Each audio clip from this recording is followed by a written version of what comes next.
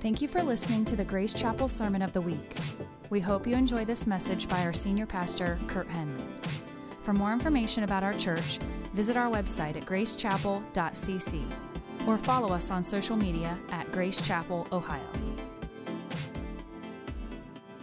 Well, listen, Luke chapter 22, we're in verses 47 through 62 will be our text today. Our message is entitled, When It Looks Like We're Losing. When it looks like we're losing. Luke chapter 22, verse 47, it begins in this way.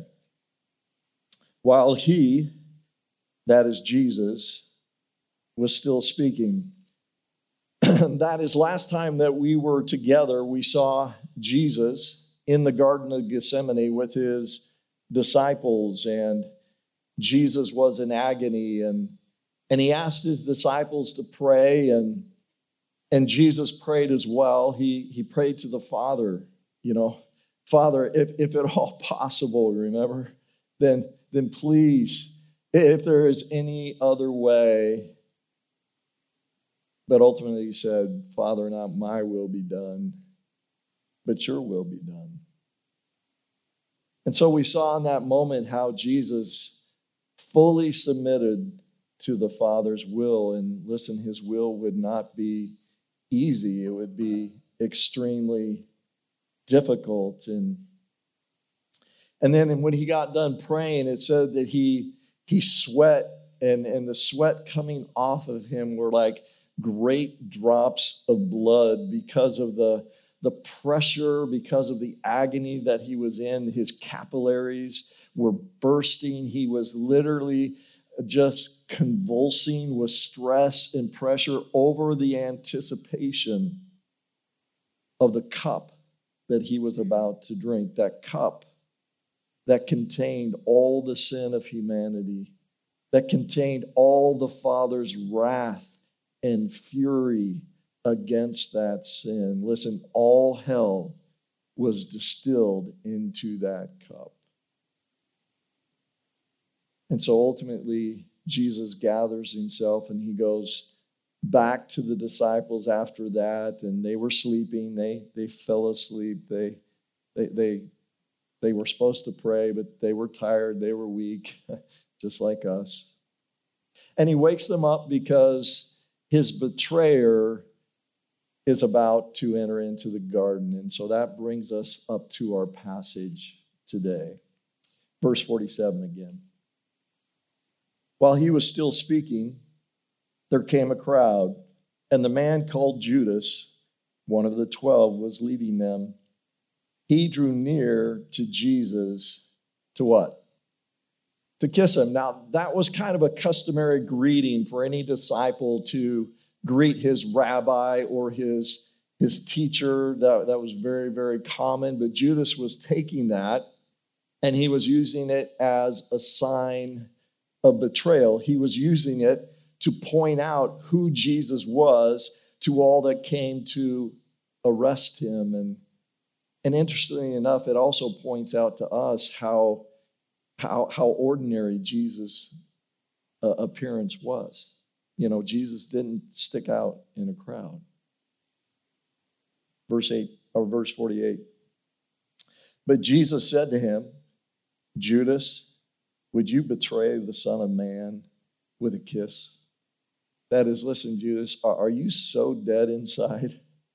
Are you so dead to all feeling that you're going to betray me that way? That you're going to betray me with a sign of affection and yet stab me in the back at the same time? Is your conscience that seared, Judas?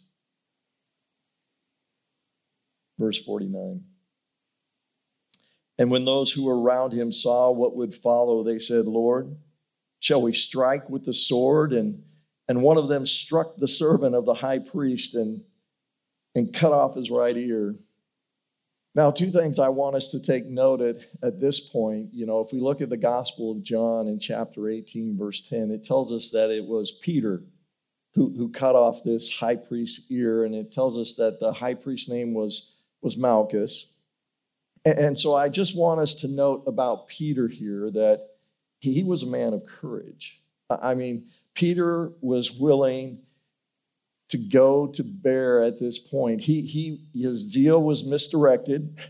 They only had 2 swords, remember last week?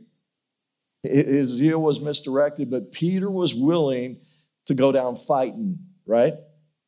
He's a good guy. Verse 51. But Jesus said, what? No more of this. Now, the Gospel of Matthew actually adds that he had another conversation with Peter, and he says, don't you know, Peter, that I could pray to the Father, and the Father would send 12 legions of angels. And so listen, 1 Roman legion was 6,000 men, so God could send 72,000 angels. And listen, if we know our Old Testament, we know in 2 Kings 19 that it only took 1 angel to wipe out 185,000 Assyrians. And so listen, we get the point here.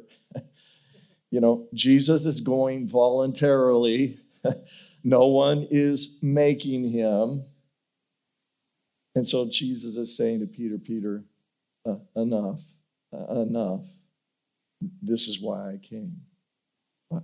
I came to die for humanity. Verse 51 again. But Jesus said, no more of this. And he touched his ear and healed him. Then Jesus said to the chief priests and officers of the temple and elders who had come out against him, have you come out against a robber with swords and clubs? When I was with you day after day in the temple, you didn't lay hands on me, but this is your hour and the what? Power of darkness. And so listen, by all outward appearance, it appears to be their hour. And so this is the beginning, and we'll see it the rest of this next chapter. This is the beginning of the darkest hour in human history. And listen, it looks like Jesus is losing, and yet the truth of the matter is he was fully in control. He was winning. He was literally saving you and me from sin and death. And so listen to me, friends. What an incredible Savior we have. And so the truth of the matter is, oftentimes, when we look around at the many dark hours that we have to face in our lives, and certainly this past year, we can say corporately we've experienced darkness, and many of us personally have. Many of us have lost loved ones and struggles and just all kinds of stuff. When it looks like we're losing in our lives, in our dark hours, when it feels like we just can't win, right? The reality is, just like Jesus was winning in his dark hour, I'm here to tell you, friends, Jesus is winning in your dark hour. By all appearance. Yes, amen. Preach it. By all appearance, it looks like we are losing. By all appearance, it looks like you cannot win. But nothing is further from the truth. Jesus is on the throne. His kingdom is coming. His Spirit is inside of you. Listen, you are more than conquerors through Jesus Christ. And if God is for us, then folks, who can be against us?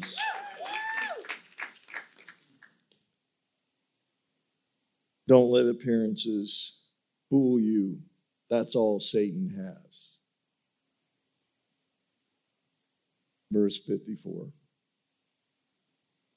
Then they seized him, led him away, bringing him into the high priest's house, and Peter was following at a what? That is, it is always dangerous to follow Jesus at a distance. And so Peter, he's vulnerable here because he's separated himself from Jesus. And listen, Satan has the same strategy with you and me. He seeks to separate us so that he can isolate us and thus easily pick us off. And so listen, he just does it one step at a time. One step at a time. You know, one step at a time, and all of a sudden, you separated yourself from your greatest love. You separated yourself from the one who gave his life for you. You separated yourself from the light, the Lord, the Savior, the only one who can help. Verse 55.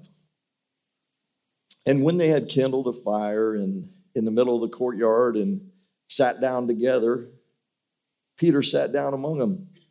Then a servant girl, seeing him as he sat in the light and looking closely at him, she's staring at the guy. Have you ever had somebody stare at you? And said, this man was also with them. But he denied it, saying, Woman, I don't know him. A little later, someone else saw him and said, You are also one of them. But Peter said, Man, I am not. And after an interval of about an hour, still another insisted, saying, Certainly, this man also was with him, for he too is a Galilean. But Peter said, Man, I don't know what you are talking about. That is, listen, Peter here clearly denies Jesus 3 times. And there's a couple of things I want us to notice here. First, all the rest of the disciples, nowhere to be found. They beat it for Boogie, man. They're out of there. They've already given up. But, you know, Peter, he's still trying. He is faltering big time.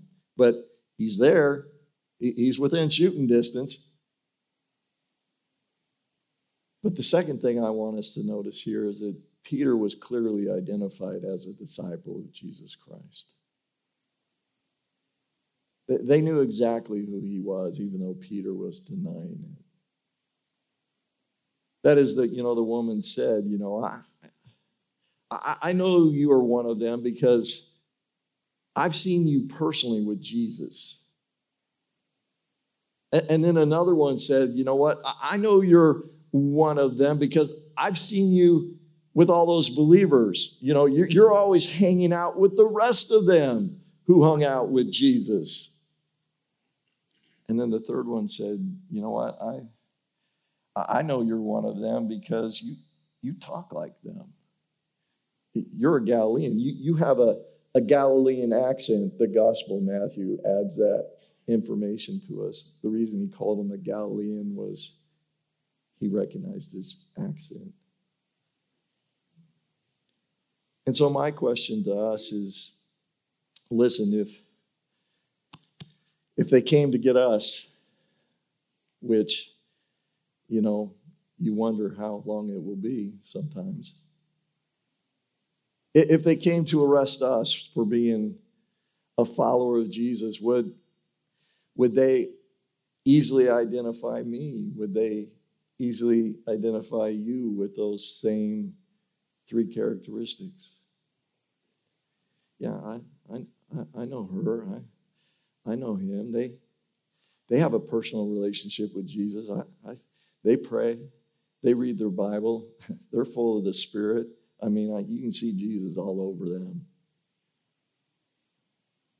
Or you know what? If you want to find them, they'll be over at the high school on Sunday morning while we're sleeping in.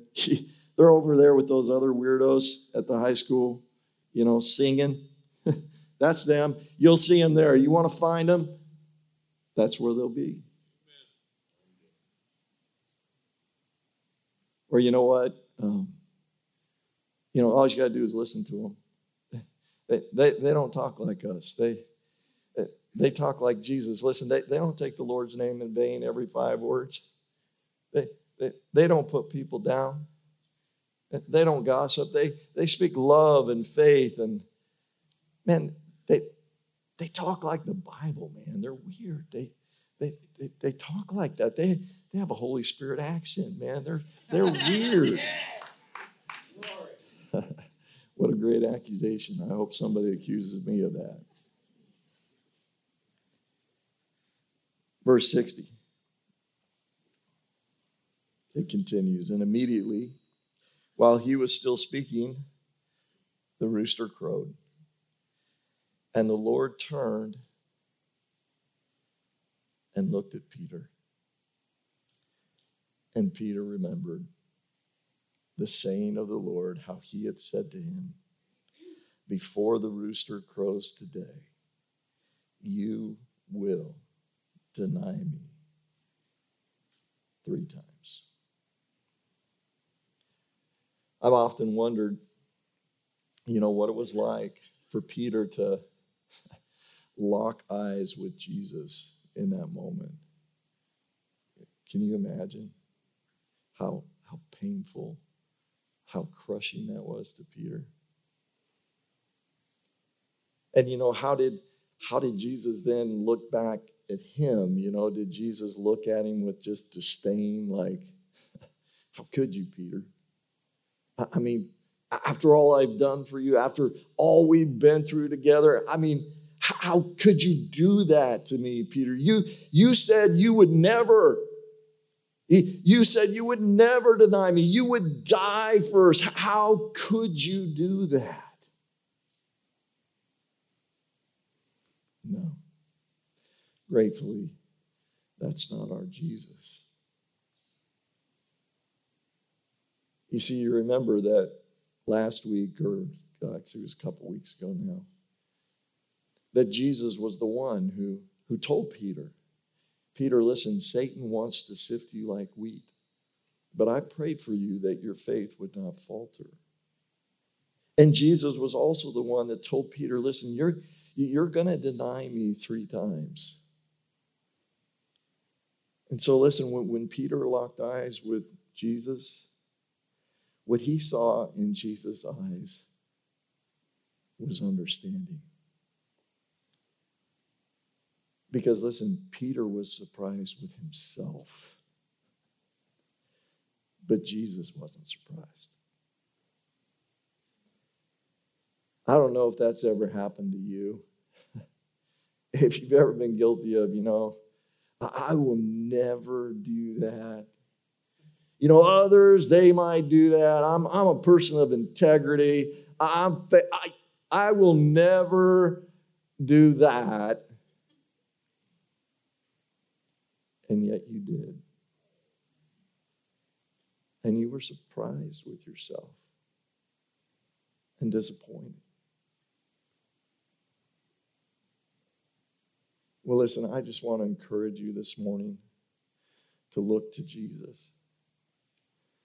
And what you will see in his eyes is not surprise, but understanding. And what you'll see in his eyes is not condemnation, but compassion. And he is looking to forgive you, and he is looking to restore you. Verse 62. And he, that's Peter, went out and wept. What?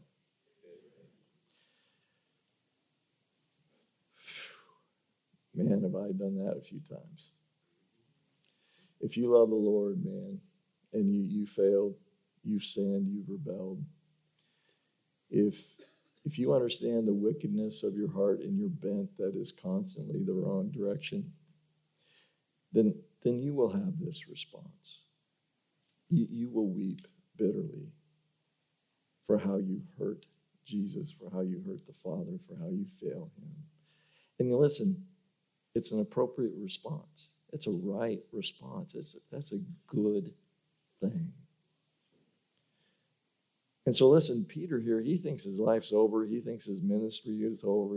He's failed, man.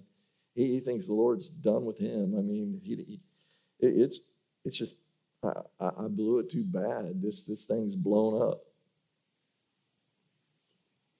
And I want you to understand that nothing could be further from the truth.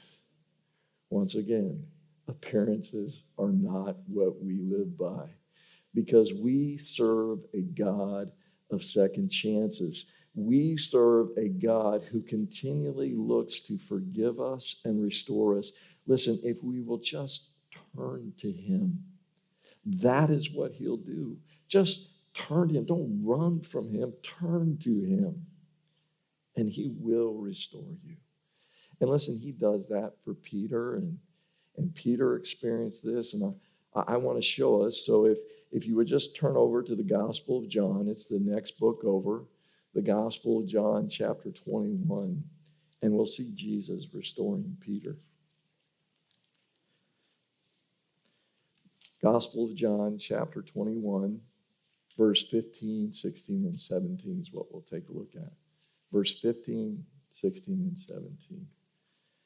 Chapter 21, Gospel of John, verse 15.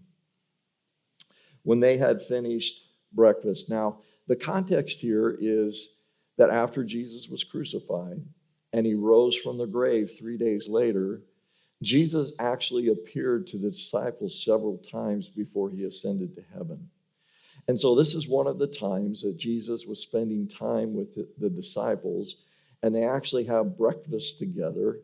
And during this breakfast together, Jesus has a conversation with Peter. And so this is what happens. When they had finished breakfast, Jesus said to Simon Peter, "Simon, son of John, do you love me more than these?" He said to him, "Yes, Lord, you know that I love you." He said to him, "Feed my lambs." He said to him a second time, "Simon, son of John, do you love me?" He said to him, "Yes, Lord, you know that I love you." He said to him, "Tend my sheep."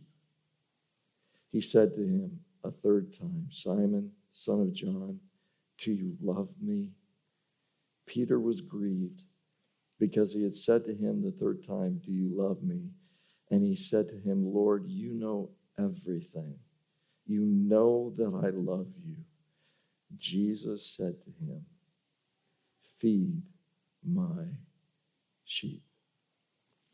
Well, listen, Peter had denied Jesus 3 times. And so Jesus very purposely, very intentionally restores Peter here 3 times. And so he asks him, "Peter, do you love me?" And listen, Jesus knows the answer to that. But he is making Peter affirm it again in his heart, making Peter reestablish that love in his own heart, reestablish that he truly does love Jesus, even though he had failed. So he makes him affirm it again, and then he says, "Feed my sheep." That is, listen, Peter, you're still the man for the job. Peter, I haven't given up on you. Go do my business. And so he says to him a second time, once again, "Do you love me?" Again, affirming him. "Then tend my sheep." That is, again, Peter, you're still the man for the job. Your failure has not put you out. I am for you.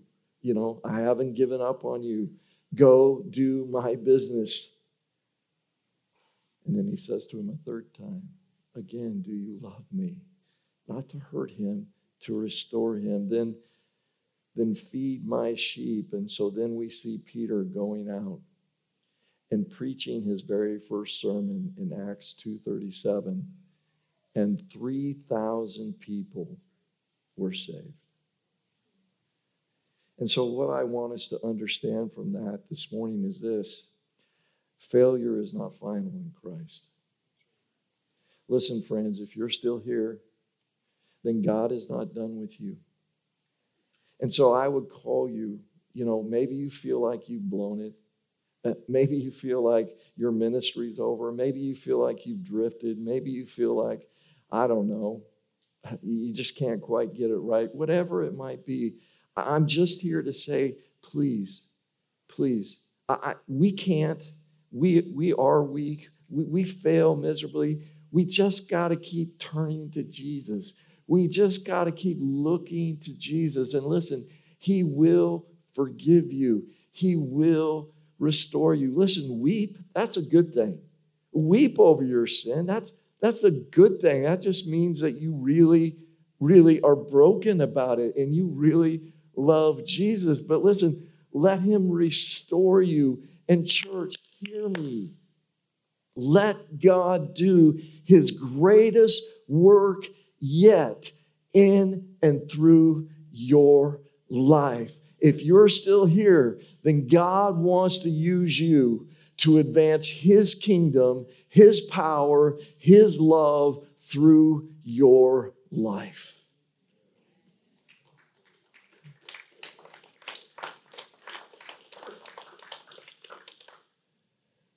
Jesus doesn't give it up on you. Don't give up on yourself. Don't give up on yourself. Jesus will never leave you or forsake you. He hasn't given up on you. He has not left you. He loves you. Get back up. Get back in the game. Listen, God has a mighty work to do in and through you and me. And listen, we are going to hold the line, and we are going to build the kingdom, and we're going to pass on our faith to the next generation, and we're going to stand for righteousness and freedom until our Jesus comes. Amen?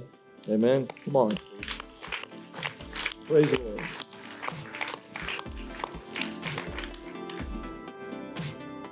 Thanks for listening. We hope you enjoyed this message. For more sermons like this, visit us online at gracechapel.cc.